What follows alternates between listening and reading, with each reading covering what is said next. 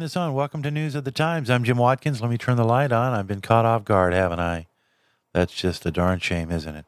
Well, it's good to have you back, and I'm, of course, all rested up from the new year, and we forge on. I read a frightening article today in the Zero Hedge. You probably want to read it. It basically says that you better put on your seatbelt for 2023 because if you thought 2022 was bad, wait till you get to 2023.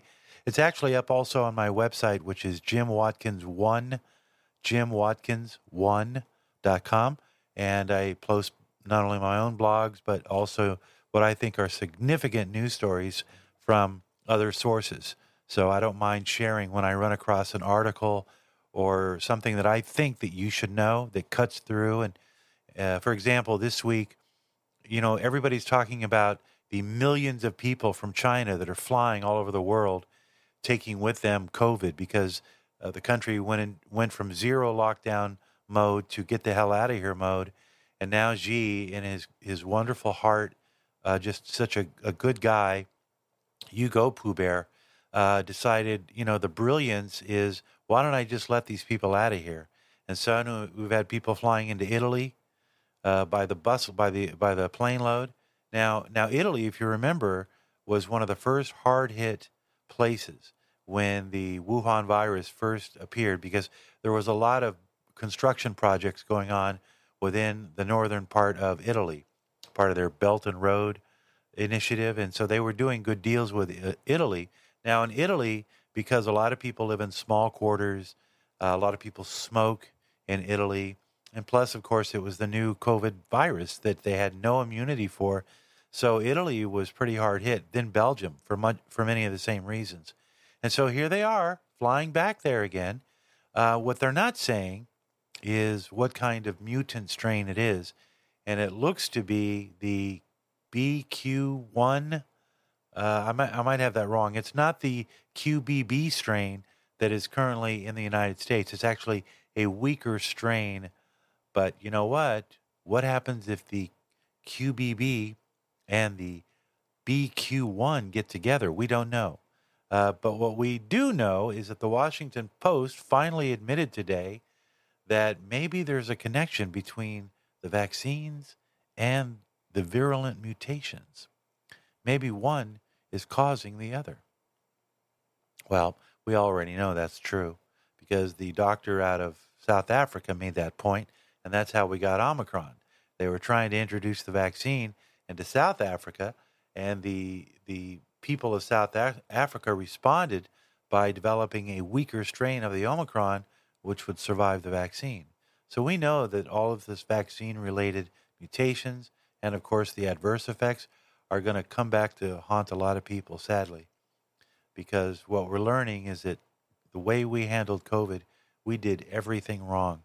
And speaking of doing everything wrong, it brings up what I feel about Kevin McCarthy. And I just want to take a break and just pause for a moment for all the people who died and the people who continue to suffer because of how we dealt with the COVID pandemic. We locked down schools. We hurt children. Children are still suffering. There's now medical reports that say that the immune systems of children have been compromised by 2 years of lockdown, and that has made them more susceptible to serious respiratory infections like the RSV. I just heard recently in Ohio there was an outbreak of measles. Not because people were infected with measles or because they got their vaccinations, but because they were out of the system for a while, they didn't get their MMR shots because all anybody was pushing was vaccinations. And people felt scared about getting MMR shots in the middle of COVID, and rightfully so. So there were a lot of mistakes made. And the point I'm trying to make is that Kevin McCarthy, as a minority leader of the House, he just didn't have the fight in him. He didn't push back. It seemed like too many times the Republicans didn't even try to negotiate on any issue, on any policy. And so for that reason, I think that McCarthy is the wrong guy to now be the majority leader. He doesn't have the fight in him. He's too worried about looking uncoiffed. I just invented that word. He's got that perfect Gavin Newsom hair, always wear spectacular suits. He looks good. He looks like a politician because that's what he is. And what we need is a Jim Jordan from Ohio, who throughout the process has been getting, who was the one that was getting on Fauci, before, during, and after the vaccines were being distributed? Who was asking the tough questions besides Rand Paul, who's a doctor? It was Jim Jordan. Jim Jordan was pushing back against the Democrats for the last 2 to 4 years, even questioning during the Trump administration why the Democrats and all of their sophistry and all of their carnival acts were trying to subvert the will of the American people. And it was Jim Jordan. If you don't want to go with him, how about Steve Scalise? The guy took a bullet for his country, okay? And he's still there, and he's still standing. To me, he's probably the most moral guy in Congress right now that I'm aware of. So my 2 cents is we really don't need Kevin McCarthy. Kevin McCarthy is part of the system. He's part of the admin state. He's going to be there for a long, long time. He has no plans to retire.